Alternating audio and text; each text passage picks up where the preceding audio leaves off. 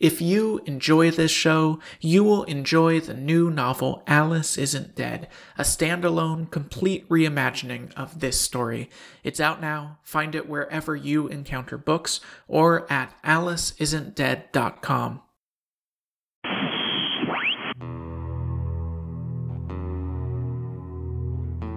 There are no happy endings because there are no endings. There is always a next moment, even if we aren't involved in it. So many of them dead. And we had brought them here to fight and to die. Was it our fault? Was it worth it? It was, right? To end this, right? There is no end to the story, but there is an end to our telling of it. And I think that end has come. It was over, and we buried our dead and walked away from that place. Sylvia was gone, or she was everywhere and would be forever, but wasn't Sylvia anymore. I didn't know how to feel about that because I didn't know what it was, really. Sylvia chose that. She wanted me to know that she chose it. And so I chose to be happy for her. Through the night we drove. We didn't talk. Morning came. And with it, familiar streets. She pulled the truck to a stop. We opened the front door. And together, at last, we came home.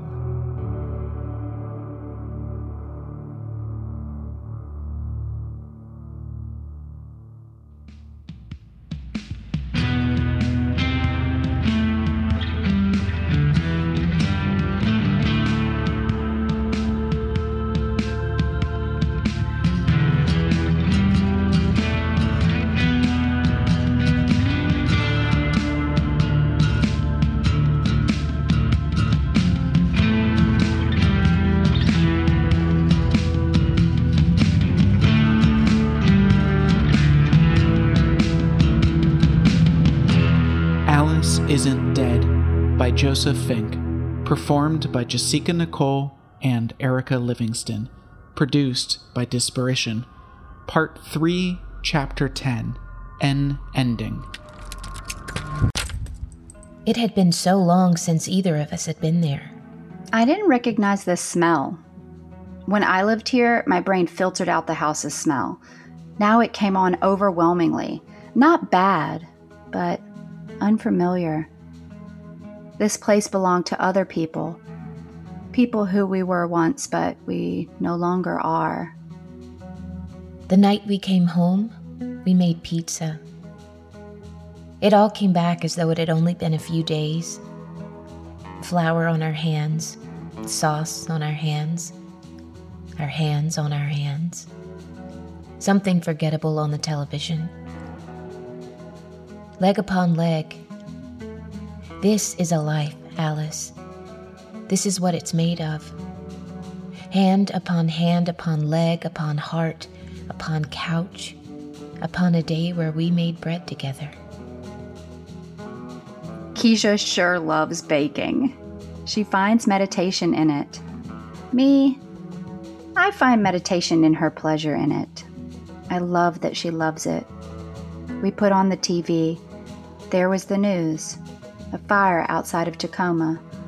A landslide in Thousand Oaks. A hostage situation in St. Joseph. I changed the channel. We didn't need to concern ourselves with all of that. Not for a while. Routine happens sooner than we thought possible. It's only a couple weeks before we again think of it as our bed. Before I make the coffee, and she makes the smoothies, and that's our morning done. We don't even think about what next. We've earned the right to merely exist for a little bit. To exist for each other and for ourselves. To touch, and in touching, to love. The only blip is one Saturday when she offers to make us omelets and my stomach lurches. I tell her I'd prefer we never ate those again and to please never ask me why.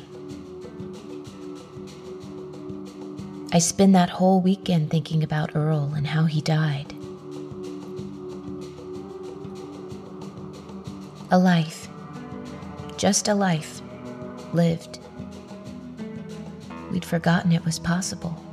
And then a month has gone by, and then a year. We don't hear anything about Thistle. We don't hear anything about Praxis. I have a new job, and she has a new job. We've reconnected with friends. We're doing it. Whatever this is, we're doing it.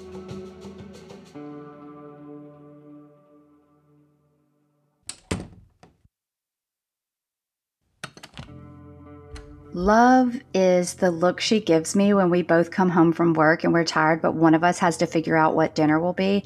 And so we both go into the kitchen, put our hands on our hips, furrow our brows at what's in the fridge.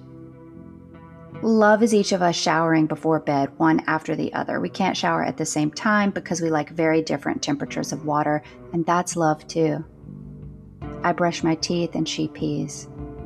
The fog on the mirror gives way to a portrait of the two of us preparing to sleep. It's a portrait of love, and we look at it every night. Love is the way her neck smells. That's where it's strongest, the side of her neck. And I lean into it and I breathe in, and I remember what it means to live with another person. Love is the hours we spend under a blanket on a couch, and love is also the hours we spend apart, earning a living so that we can return to the couch and once more lie down together.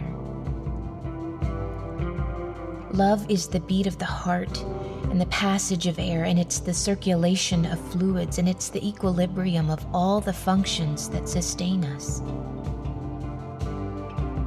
Love is the absence of all she could say to me.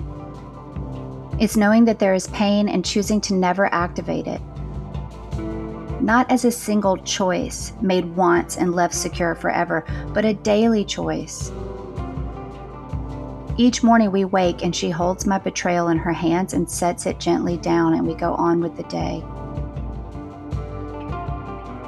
Love is not freedom, but freedom isn't inherently good. There can be terrible freedom and wonderful captivity. Love is wonderful captivity. It is a constraint from which you never wish to escape. Love in the morning is a cup of coffee made just the way she likes it. And love at noon as the way the sun through her hair makes an imprint in my breathing. And love in the afternoon when I nap alone, but nap knowing that she is pacing around the house somewhere, that her motion is near my stillness. And love in the evening as a laying of hands and a stretching of limbs. And love in the quietest hour of night, when in a moment of wakefulness between hours of dreaming, I hear the soft hiss of her sleeping and feel what birds must feel when nesting. We are nothing if not absurd. We are nothing. Love as an activity and as an emotion and as a bodily function and as a series of decisions and as a meal prepared and eaten together at a home we share. Love as a person who returned to me and then never left again. I never left again.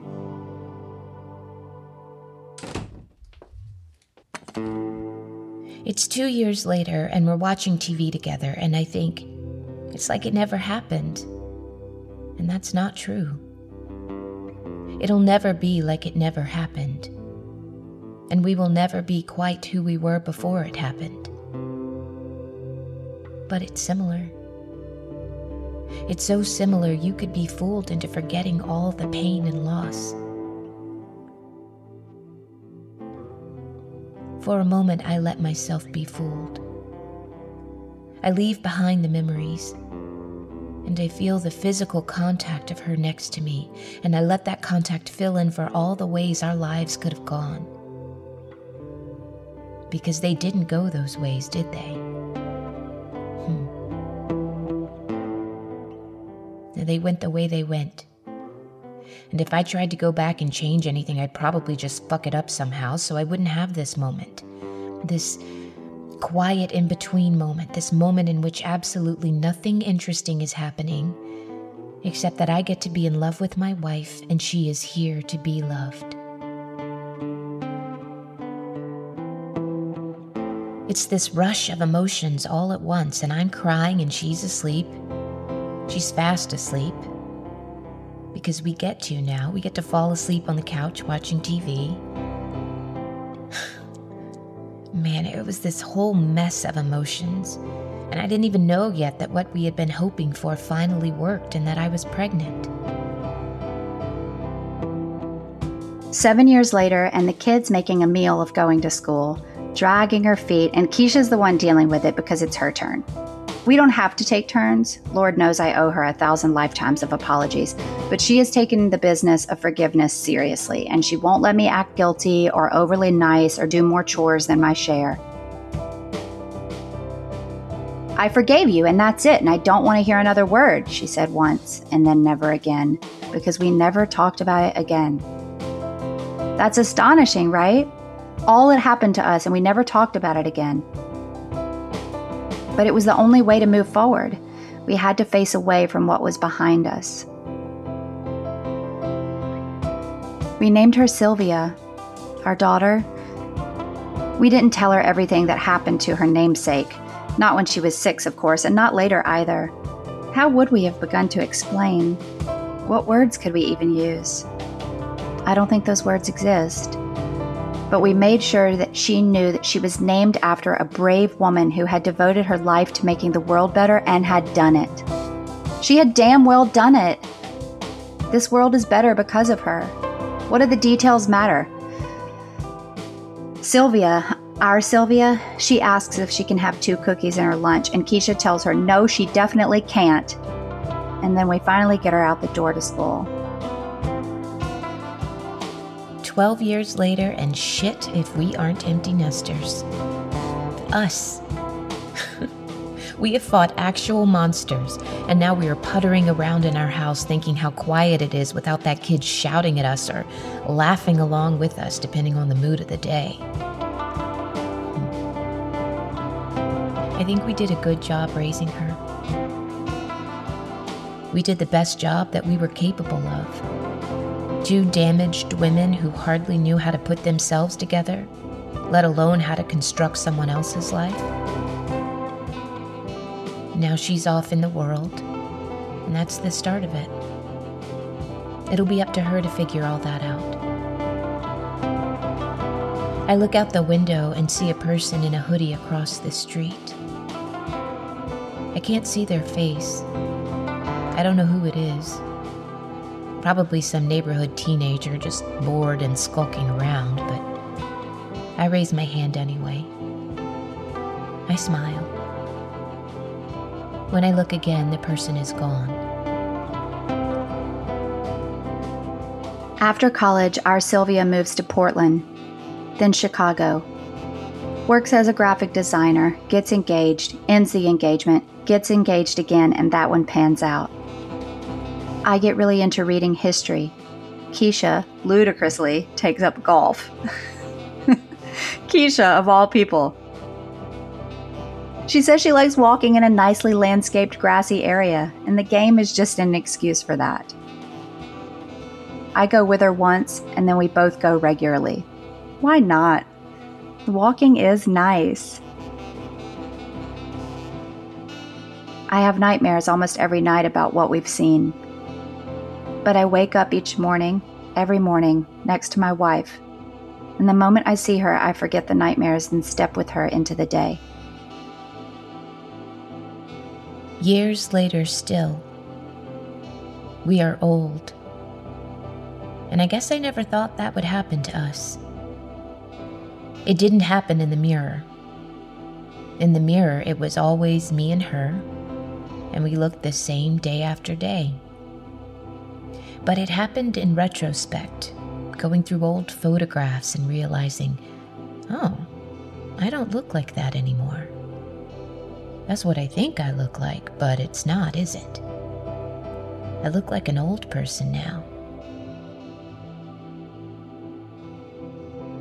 Sylvia calls regularly, visits sometimes. I wish she would visit more, but it's hard. her living across the country, and anyway, what had we done all this for but so that she could go off and live her own life, free of danger? This is where our road trip ends, I guess.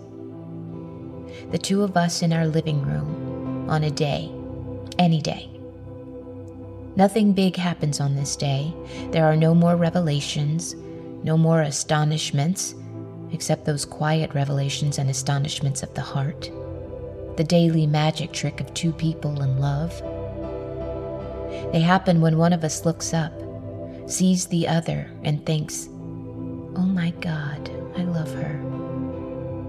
And every time it's like a secret that we're told anew. We lived more after that day, of course. Years. And then we died. I don't know what to tell you. It was going to happen eventually. But I never forgot. Not one day, not 1 hour, not 1 minute. I never forgot how lucky I was. I wouldn't have lived any other life.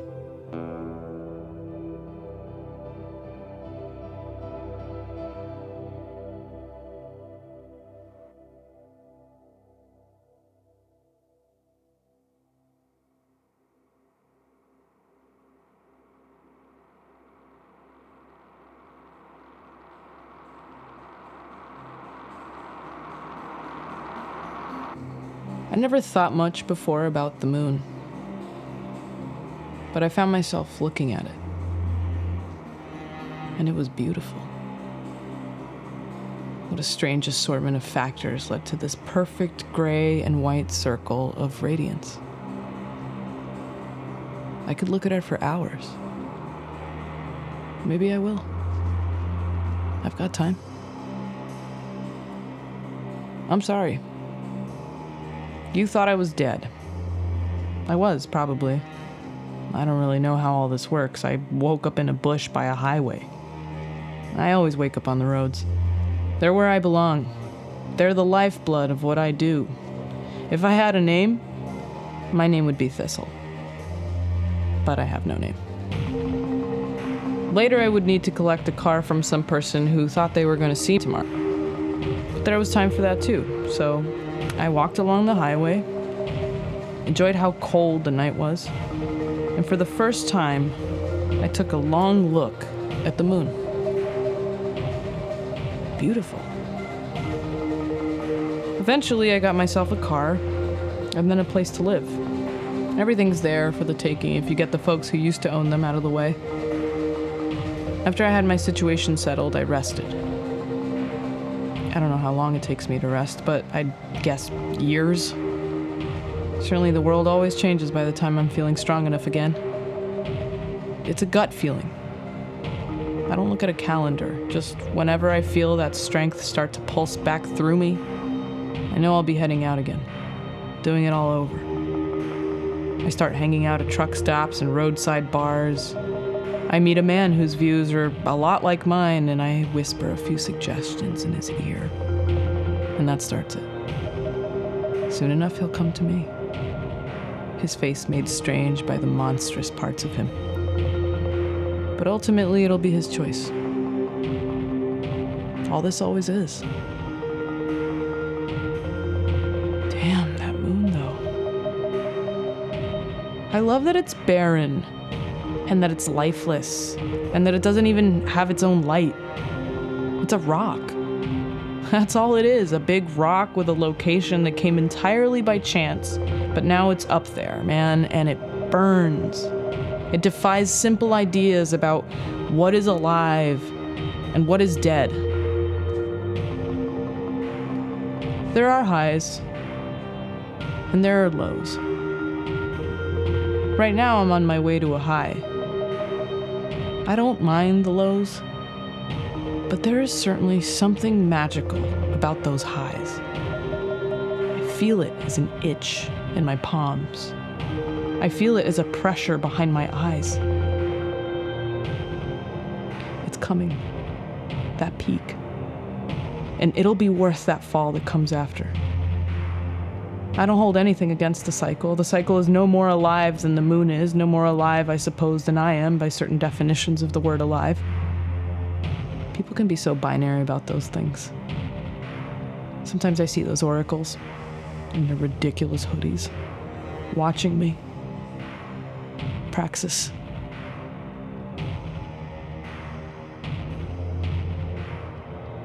We met before, and we'll meet again, and we'll meet again after that. I'm a wave that sweeps in and pulls back, but is never gone. I'm a movement of water. I especially see that one oracle. That one has me a little worried. That one is so powerful.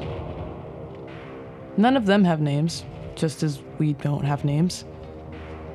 But boy, I know her name. I'll meet her again. And again. But that moon! Ha! What an object. Maybe I'll go there someday.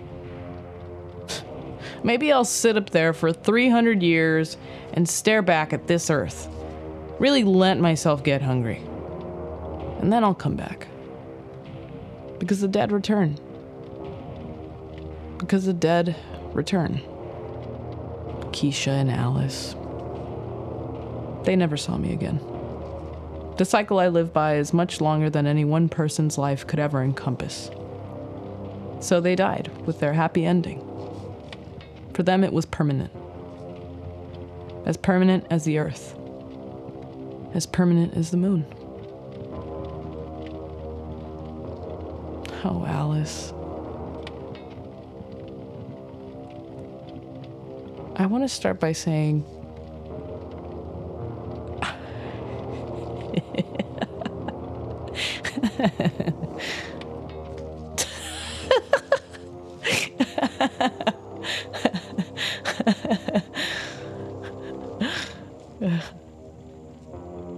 shit.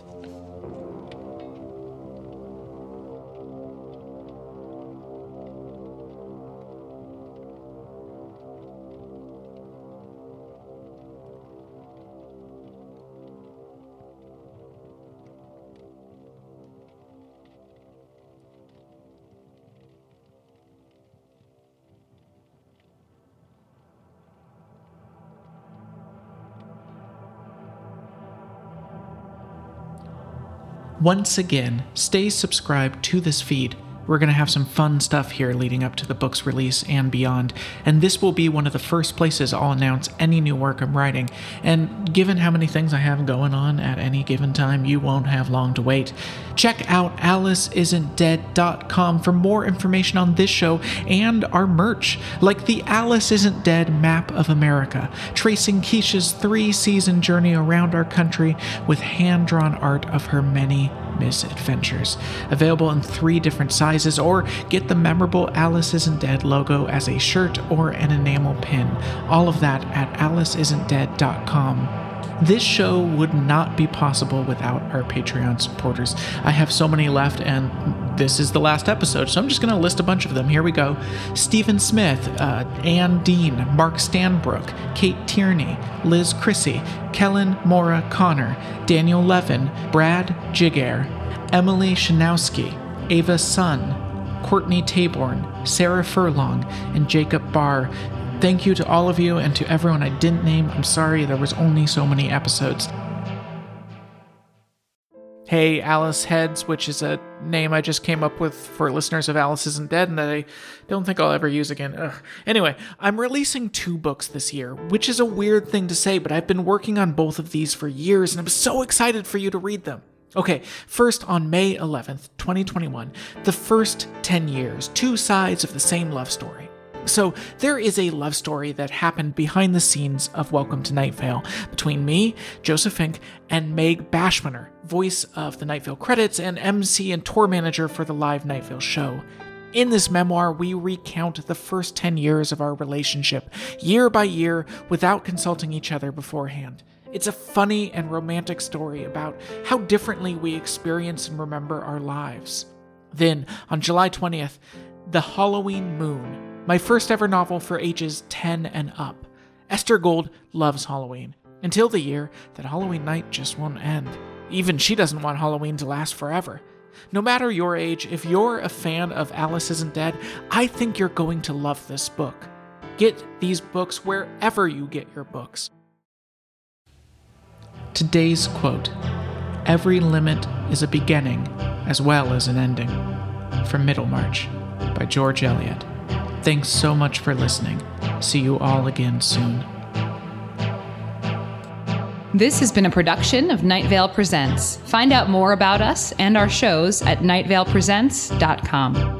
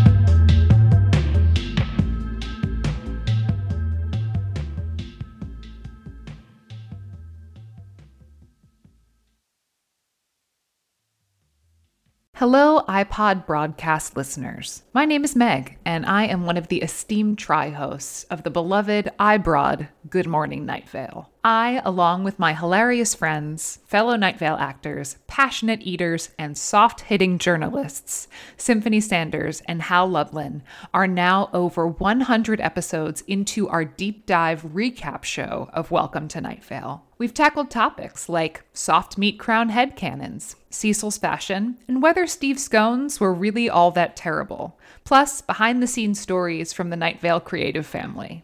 And we've heard from listeners like you about queer representation, Night Vale named pets, major theories, minor questions, and of course, best and worst practices for, alternative spa therapy services. If you know, you know. Check out Good Morning Night Vale every other Thursday, wherever you get your iBroads, iCasts, Podbroads, and podcasts. I think I like Podbroads the best. I'm a real Podbroad myself.